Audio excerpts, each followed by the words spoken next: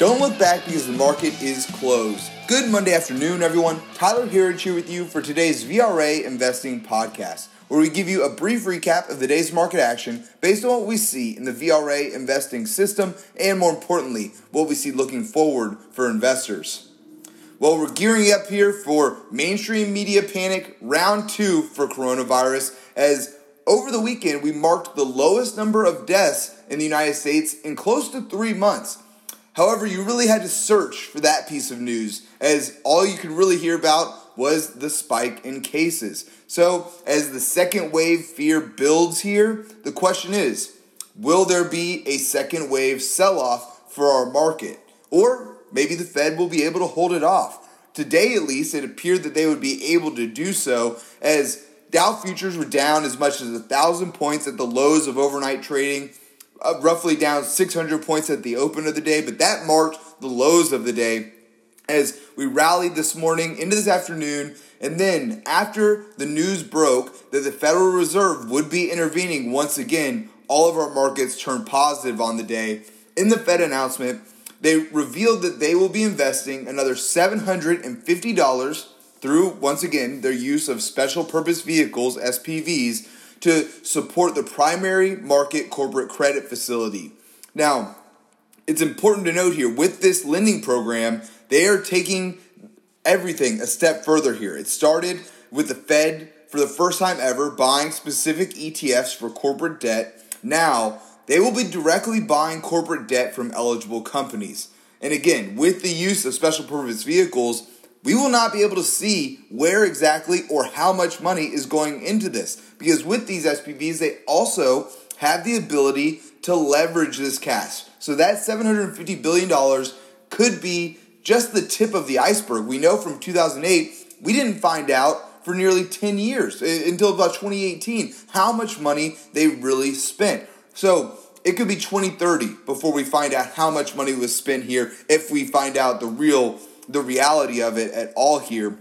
So this will certainly be interesting to watch. And also this week, Fed Chair Jerome Powell will head to Washington for his semi-annual address to Congress, in which he will likely receive a lot of questions on how the Fed is contributing to wealth inequality through this. He's received some questions like that in the meeting, the FOMC meeting last week. So it'll be interesting to see if the Powell put is still on here. We know about 90% of the time that he speaks, the market heads lower. We'll see if that trend continues this week as well.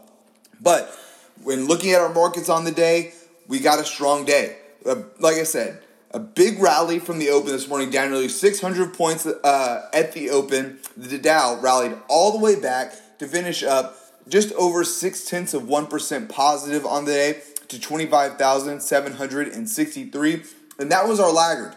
After that, we had the S&P 500 up just over 0.8% to 3,066, followed by the Nasdaq up 1.43% to 9,726. And lastly, the Russell 2000 up a big 2.3% on the day to 1,419. Also during today's trading, we got a big rebound in our key market signals here that we've been watching since the coronavirus lows, those being tech, and as tech leads, semis lead tech, both of those were able to rally back and finish positive on the day. And the oil also having a rally from its lows off the day, finishing up. And even the VIX couldn't hold on to gains today. It hit a high of 44 earlier this morning, now all the way down to 34 to finish out the day. Looking at our internals on the day, we got a big rebound here as well. This morning, the internals were ugly, and it looked like we were going to have a pretty big down day after that really weak open, really weak overnight trading, but the internals flipped around midday as well. Advances beating out declines, just over 2-to-1 positive on the day. New highs beating out new lows. These were light numbers, just 85 stocks hitting new 52-week highs to 17 stocks hitting new 52-week lows, so about 5-to-1 positive there on the day. And lastly, volume finishing positive as well.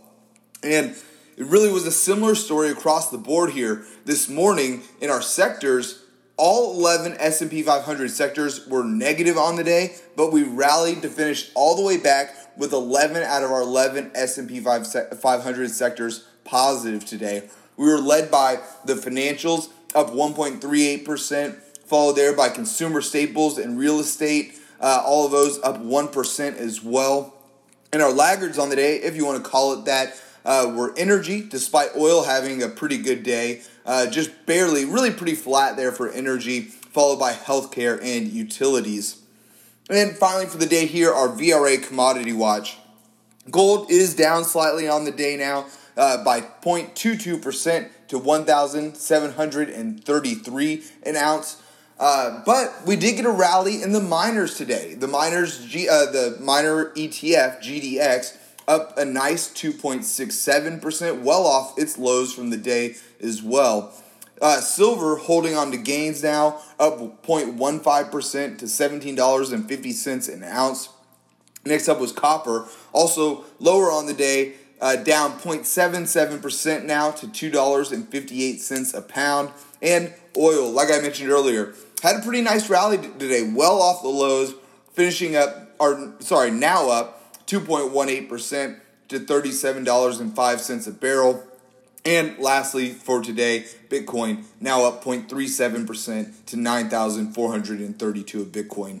Folks, that is all that we have time for here today. Please be sure to subscribe to receive our VRA podcast every day at the market close. You can sign up at VRAinsider.com. Click the podcast link at the top. We'd love to have you with us. Thanks again for tuning in. Until next time, we'll see you back here tomorrow for the close.